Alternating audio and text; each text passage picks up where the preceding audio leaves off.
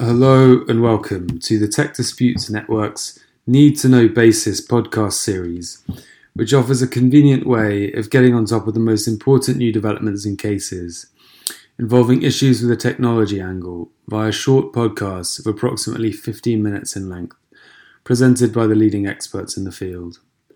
These podcasts offer succinct summaries of the key points to note on the topics we all need to know about, in a way that takes up as little of your time as possible.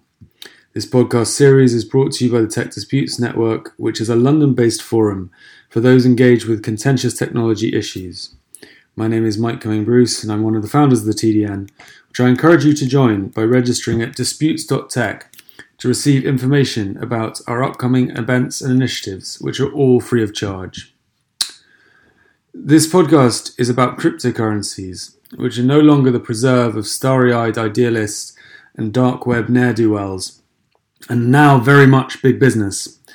Cryptocurrency is reported to be the year's highest performing asset class, with the Bloomberg Galaxy Crypto Index recording 120% gain from 1st January. While the prospects for its mass market adoption remain uncertain, it's increasingly clear that Bitcoin et al. Are destined to play an ever more significant role in the investment portfolios and courtroom battles of the future. However, many aspects of cryptocurrencies pose awkward legal questions, most of which have yet to be addressed in the courts in the decade or so that they have existed.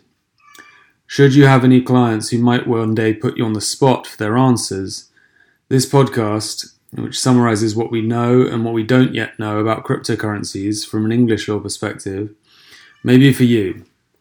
It's presented by Sam Goodman of 20 Essex.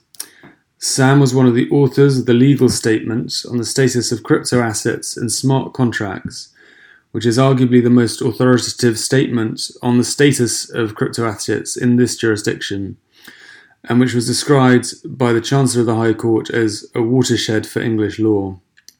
He was also instructed on B2C2 Limited, which resulted in one of the very few judgments concerning cryptocurrencies following a full trial. We're very pleased and privileged to welcome him to present this podcast. Thank you for tuning into my podcast called Cryptocurrencies, What You Need to Know. This podcast series is called Need to Know Basis, and so my podcast is therefore aimed at those who want a fairly quick and digestible introduction to this field. If you would like to discuss some of the more advanced legal issues, such as whether it's possible to get mandatory injunctions against Bitcoin miners in China, then please do get in touch. But this podcast is for people who have perhaps seen all the chatter about cryptocurrencies over the last few years, but haven't yet had a chance to get on top of the basics. The law of cryptocurrencies is a field that, for better or for worse, is becoming more and more important as the use of cryptocurrencies proliferates. Indeed, in a matter of years, cryptocurrencies have gone from being a tool of criminals on the dark web to, in the last few weeks, being listed on PayPal's platform. So it appears they're here to stay, and they are already giving rise to some significant legal disputes. With that in mind, the topics that I'm going to cover in around 15 minutes today are as follows. First, what are they? Second, are they property? Third, what relief and remedies might you seek in claims regarding cryptocurrencies? And finally, what are the current issues in the field? So firstly, what are they? One of the barriers to entry when it comes to understanding cryptocurrencies is that it's really quite hard to drill down and understand what the thing that we are talking about actually is. If you try and find the answer to this question online, you come across various diffuse descriptions of what a cryptocurrency is, and it's easy to get lost in the woods of descriptions about hashes, nodes, mining, and data pairs. Almost every definition says cryptocurrencies have some of the following features, and then a big list of features. But it's never quite clear which features are supposed to be necessary as opposed to desirable components of a cryptocurrency. So let's go back to very basics and create a cryptocurrency here on this podcast. Imagine a group of friends, and for illustration, let's take the characters from the TV series Friends, want to create their own cryptocurrency. We'll call it FriendsCoin. How do they do this? Well, to start, they would have a blank piece of paper where we will record transactions. This is going to be a transaction ledger. And to get going, they would write on the first line the first transaction. Joey transfers 10 Friends coins to Monica. Next line, Monica transfers 2 friends' coins to Chandler. Next line, Chandler transfers 1 friend's coins to Ross, and so on and so forth. And if you stop and ask at this point, well, what actually is a friend's coin? It's simply the lines of data on the piece of paper you have created showing the previous transactions, according to which any given participant in the system, i.e. the friends, have the power to transfer some unspent friend coins that exist on the ledger to another participant in the ledger. So Ross, for example, has the power to transfer 1 friend's coin to any of his friends because the data on the ledger says that he has 1 friend's coin available to spend. That's really all you need to know. Cryptocurrencies are simply entries on a transaction ledger of a fictional, virtual, intangible thing that does not exist outside the 4 corners of the ledger. Okay, in truth, cryptocurrencies are a bit more complex than that for a number of reasons. The 3 most important differences are that first, with cryptocurrencies, the names on the ledger are not real names like Joey, but are instead a collection of numbers and letters that conceptually work a bit like an email address. You will have heard that referred to, I'm sure, as a public key. Second, in order to transfer cryptocurrency from a particular public key, you need to have what is in effect a unique password. That's another string of numbers and letters, which you'll have heard referred to as the private key. So you have these 2 strings of data, the public key and the private key, and you need to use the private key to be able to spend from the public key. Third, with cryptocurrencies, your transaction ledger is not a piece of paper. Instead, it's stored electronically, it's cryptographically secure, frequently organized into blocks of data that are chained together, hence another term you will have heard of, blockchain. I hope that very fast discussion has illuminated what a cryptocurrency actually is. At its core, a cryptocurrency is a combination of the public data recorded on the ledger of transactions plus the private data which the user keeps private. My second topic is, are cryptocurrencies property? There's been a lot of writing and discussion about this question, and assuming you are a relative newcomer to the field, I think what you need to know is, why is there a debate about whether these things are property at all, and what are the key authorities you need to be aware of if this issue comes up in your practice? So why is there a debate about it at all? Well, let's start with what we mean by the word property. Strictly, the term property does not describe a thing itself, but instead describes a legal relationship with a thing. It's a way of describing the certain powers which the law permits a person, the owner, to exercise over the thing. And whether something is property or not makes a very big difference. As those listening will know, if a thing is characterised as property, then there's an owner who enjoys proprietary rights, those rights being particularly important on insolvency, when creating security interests, or when someone seeks to recover something that has been stolen. Looking at cryptocurrencies, when we wrote the legal statement on crypto assets, it struck us that there were 2 big obstacles to a recognition of cryptocurrencies as property. The first is that, as we've just discussed, cryptocurrencies consist of data. Fundamentally, they are no more than the public data recorded on a transaction ledger and the accompanying private data in the form of the private key. And there is Court of Appeal authority, a case called Eurosponse and DataStream, arguably to the effect that pure information, such as data in a database, cannot be recognised as property. Now that might be thought to be an insurmountable hurdle for cryptocurrencies, but in fact they can be distinguished from pure information in a number of ways. The most critical being that whilst pure information can be double spent, by which I mean that both you and I can read the same information as spreadsheets, and if you tell me a secret then both you and I know it at the same time, the information or data which cryptocurrencies are comprised of cannot be double spent. True it is that 2 or more people can see the same entries on the public ledger, but you cannot use or process the information anyway just by seeing that part of it. The information or data is still exclusive to the holder of the private key. They're the only one that can use it. A further contrast is that with pure information, such as a trade secret or a business idea, it's the information itself that is of value, whereas with crypto assets, it's what the information represents that is of interest.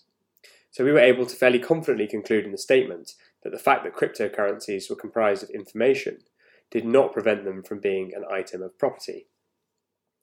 The second difficulty that led to some doubt about whether cryptocurrencies are property is that the English law of personal property has traditionally been divided into two categories. Things in possession, that's things you can physically possess, and things in action, that's things that you can only obtain or enforce through legal action like a debt. And cryptocurrencies do not fit easily or at all into either of these two categories. This traditional division appeared to have been recognised by Lord Justice Fry in a case called Colonial Bank and Winnie in emphatic terms. He said, all personal things are either in possession or in action. The law knows no third thing between the two. That was an obiter comment that was picked up in lots of textbooks and later cases, and so this led to a potential issue for cryptocurrencies. What to do about something that was neither a thing you could physically possess, nor a thing you could enforce through action? Was that thing therefore incapable of being property because it didn't fit into the traditional categories? The answer is that if you trace through the cases, there is no complete rule against a third category of personal property. And indeed, there is in fact support for such a third category from cases in which other intangibles have been recognised as property. I'm thinking of things such as carbon credits and milk quotas. As to what Lord Justice Fry was saying, his judgment was a very narrow decision about whether the shares he was considering were things in action for the purposes of the Bankruptcy Act. It was not a decision about whether the shares were common law property, or indeed a decision about the scope of property more generally. So it's not a case that sets down the bright line rule about there only being these two categories of property that it's often thought to have set down. So on examination, neither of these two hurdles is as insurmountable as they might first seem. And in fact, when you go back to the authoritative definition of property rights from Lord Wilberforce in a case called National Provincial Bank and Ainsworth, cryptocurrencies seem to tick all the boxes. So Lord Wilberforce said that before a right or interest can be admitted into the category of property, it must be definable, identifiable by third parties, capable in nature of assumption by third parties, and have some degree of permanence or stability. Cryptocurrencies, or at least the well-established ones, have all these things. So the conclusion that we reached in the legal statement was that cryptocurrencies are capable of constituting property. Now, whilst that statement is a lengthy and reasoned opinion, it of course doesn't have any legal force. So if you're advising in this area, you need to know what the authorities say, and there's currently two main authorities to know about. First is a New Zealand case called Rusco and Cryptopia Limited, a decision of the New Zealand High Court dated 8th of April 2020. This was a decision of Mr. Justice Gendel. And the case was about a cryptocurrency exchange platform that had gone bust, holding some cryptocurrency, and there was a dispute about the ownership of that cryptocurrency between the creditors of the exchange, who were arguing that cryptocurrencies were not property, therefore couldn't form the subject matter of a trust, and should therefore be available to distribution to all of the company's creditors on a pari passu basis. And the account holders, on the other hand, who argued that the cryptocurrencies were property and that they were held on trust for specific account holders and therefore not to be distributed generally to creditors. And the liquidators of the exchange, perhaps understandably, apply for directions from the court to work out what to do. The spoiler is that the court held that cryptocurrencies are property. Mr. Justice Gendel said, "I find that for the reasons outlined above, all of the various cryptocurrencies," that's the various cryptocurrencies that he was considering, "are property within the definition outlined in Section 2 of the New Zealand Companies Act, and also probably more generally." There might be some doubt as to those last few words, also probably more generally. Was Mr. Justice Gendel limiting his decision to the definition of property in the New Zealand Companies Act? Well, at paragraph 141 of the judgment, he went on to say, "I have found above, at law, cryptocurrencies are property and are able to form the subject of a trust." So it does look like he was making a finding about common law property as well. But if there's any doubt about that, then what's abundantly clear is that in all of his reasoning, he was relying on the common law concept of property, common law definitions, and in particular, Lord Wilberforce's definition in Ainsworth. The second case to know about is a case called AA and Persons Unknown. This is a decision of Mr. Justice Bryan in the Commercial Court dated 13 December 2019. It was a judgment on an ex parte application, so without full argument and therefore of limited precedential value. But the reasoning does give us a strong steer as to the approach the English court is likely to take to the property question. And in short, Mr. Justice Bryan commended and adopted the analysis in the legal statement to the effect that bitcoins could be treated and should be treated as property, largely for the reasons that we gave. And he granted an interim proprietary injunction, making clear he was satisfied for the purposes of an interim proprietary injunction to conclude that the bitcoins were property. Now, Mr. Justice Bryan also referred to a number of earlier English decisions where interim relief had been granted over cryptocurrencies. None of those cases resulted in judgments that are as developed as Mr. Justice Bryan's, so I don't consider them further. But if you want to get hold of their names, they're identified in that judgment. It's also then just worth mentioning two other foreign decisions where cryptocurrencies have been recognised as property to some standard. There's a Singapore decision in a case I was involved in called B2C2 and Coin, where there was some obiter comment suggesting that cryptocurrencies should be treated as property, although that was conceded by the parties. And there's a Canadian case, Shire.com, in which a Canadian court accepted that cryptocurrencies could be property, without, though, providing really detailed reasoning on that. But the thrust of all of this is that whilst we don't clearly have any English decision on point, or at least a decision at trial on point, all the indications and decisions from English judges and from Commonwealth judges is that cryptocurrencies will be treated as property, and that is clearly the right answer. My next topic is relief and remedies, and I can take this quite quickly.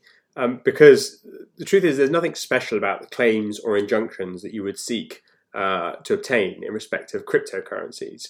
So where they've been misappropriated, you'll need to consider the usual medley of freezing injunctions, proprietary injunctions, disclosure orders.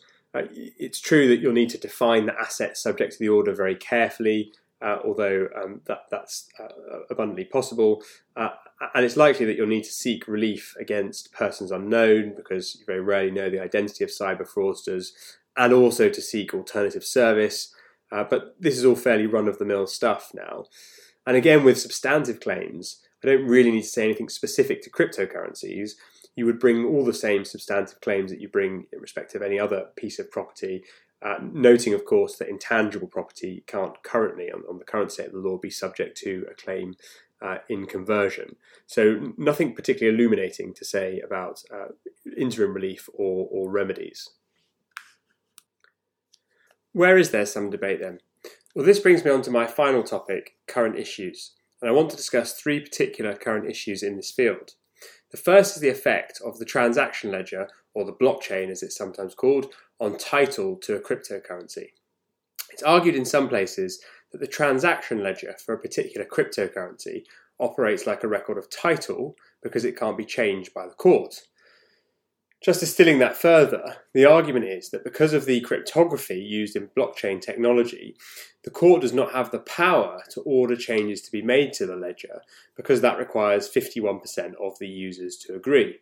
Therefore, it is said, the blockchain is the complete code to who owns a particular cryptocurrency. It's definitive and it's unchangeable. Now that's nonsense. It would require, at the very least, a statute to create something like the land registry, whereby the title register has legal effect. But the fact that the court can't order a person to amend the blockchain is irrelevant, because it can order a person to provide compensation for the effects of a transaction that's recorded on the blockchain. Now, this doesn't mean that the blockchain has no role in determining the ownership of a cryptocurrency. It does create an evidential presumption that the holder of a particular public key is the owner of the Bitcoin associated with that public address, in accordance with the common law presumption that possession is evidence of title, see the Winkfield. And the effect of this presumption is that the person who is not in virtual possession has the burden of proving that they have better title than the person in virtual possession. So the transaction ledger or blockchain does have a role to play, but it's by no means the definitive record of title. The second current issue is quite tricky. It's the possible application of the Nemo DATS rule. You will know that the basic rule in relation to title in English law is that no one can give what they do not have. Or, to put it differently, a person can only transfer such interest in an asset as they do have. And there's numerous exceptions to this rule, but to give a simple example, if a thief steals your gold bar and transfers or sells it to an innocent third party, you can still have a claim against the innocent third party to recover your gold bar. They could not obtain a title to the gold bar that's better than the title that the thief had. And it does not matter that the third party might be what is often called a bona fide or good faith purchaser of the gold bar. Now, one big exception to the Nemo debt rule is money.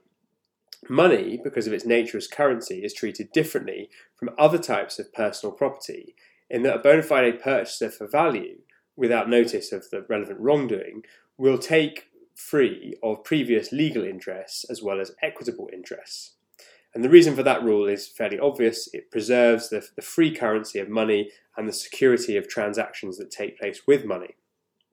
And although there is some doubt, certainly the view of the authors of the key practitioners text is that money in this context includes not only tangible currency, so cash and coins, but also intangible money, such as money transferred by electronic funds transfer.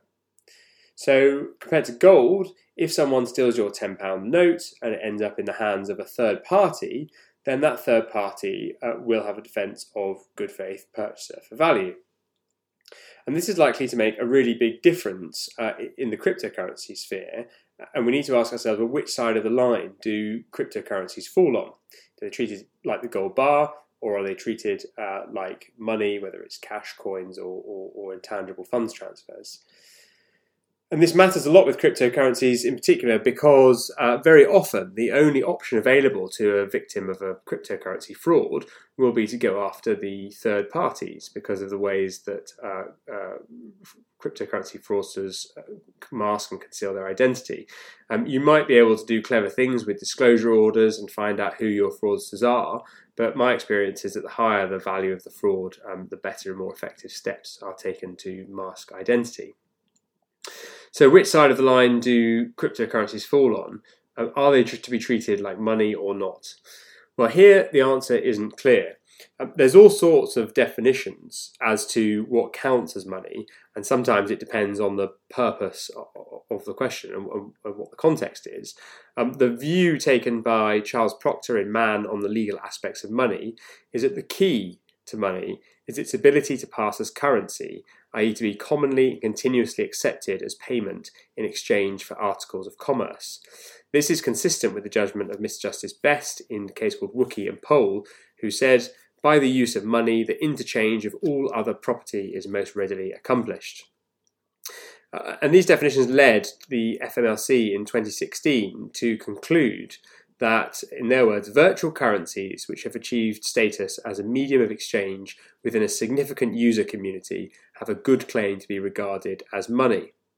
Are we there then with cryptocurrencies? I think yes, surely with Bitcoin and Ethereum, you can now buy a huge variety of things. In some communities, they're widely recognised as a main or a major article of exchange. And because English law recognises foreign currency as money, see Camdex and Bank of Zambia, we don't have to simply confine ourselves to asking whether they're used as a medium of exchange in this jurisdiction. We can take a more global view. So there is a lot to be said for the idea that cryptocurrencies should be treated as money. The difficulty is that there's some fairly big players against that view. So, for example, HMRC, the Bank of England, the FCA, and the Treasury have all said in recent times that cryptocurrencies are not money. And so there is some uncertainty here, and we don't really know whether the Nemo DAT rule applies, doesn't apply, what the exceptions are. Certainly, and I hope that this is a useful takeaway, if you're applying for any sort of ex parte relief regarding cryptocurrencies, this is a point that you will want to draw firmly to the attention of the court. The third and final area of current controversy is jurisdiction and choice of law. Insofar as jurisdiction is concerned, all I will say is the obvious point that given we're talking about intangible property that exists as part of a, in many cases, international system downloaded onto computers across the world, it's going to be complicated to work out where damage is suffered and where the events giving rise to damage occur. But that's a very fact-sensitive question. I'm sure will be fought out in years to come. But a very specific and important choice of law issue that I want to address arises in respect of cryptocurrencies, and in particular, choice of law in respect of the proprietary effects of a transfer of cryptocurrency. And this is relevant when you're considering obtaining a proprietary injunction. It's always necessary to step back and ask, well, why is an English proprietary injunction being sought at all? Why are you looking at English law concepts of property? The question really is, what law governs the proprietary effects of a transfer of a cryptocurrency? And the answer to this question is not clear. The best suggestion that I have seen is Andrew Dickinson's, which is to treat cryptocurrencies like goodwill. Goodwill is a piece of intangible property that English law treats as being located for the purpose of determining its lex situs, the place that it's located at and it exists. The lex situs is treated as being the country of the premises of the business to which the goodwill is attached. See Dicey and Morris at 2250. And so applying the same rule, cryptocurrencies, it can be said, attach and exist at the place of business of the relevant company or domicile of the individual concerned. And this gives us a very workable rule that makes good sense, both as a matter of pragmatism and principle. But it will be necessary then to ask, if you're thinking about obtaining a proprietary injunction, well, does English law apply at all to the transfer that has occurred to this particular cryptocurrency? I think now I'm in danger of straying from my remit of what you need to know. I hope that you found this podcast to be a useful introduction to this field. And if you have any questions, I'd be delighted to answer them or to discuss this topic further. Please feel free to email me at sgoodman@20essex, that's the words 20essex.com. Otherwise, thank you very much for listening.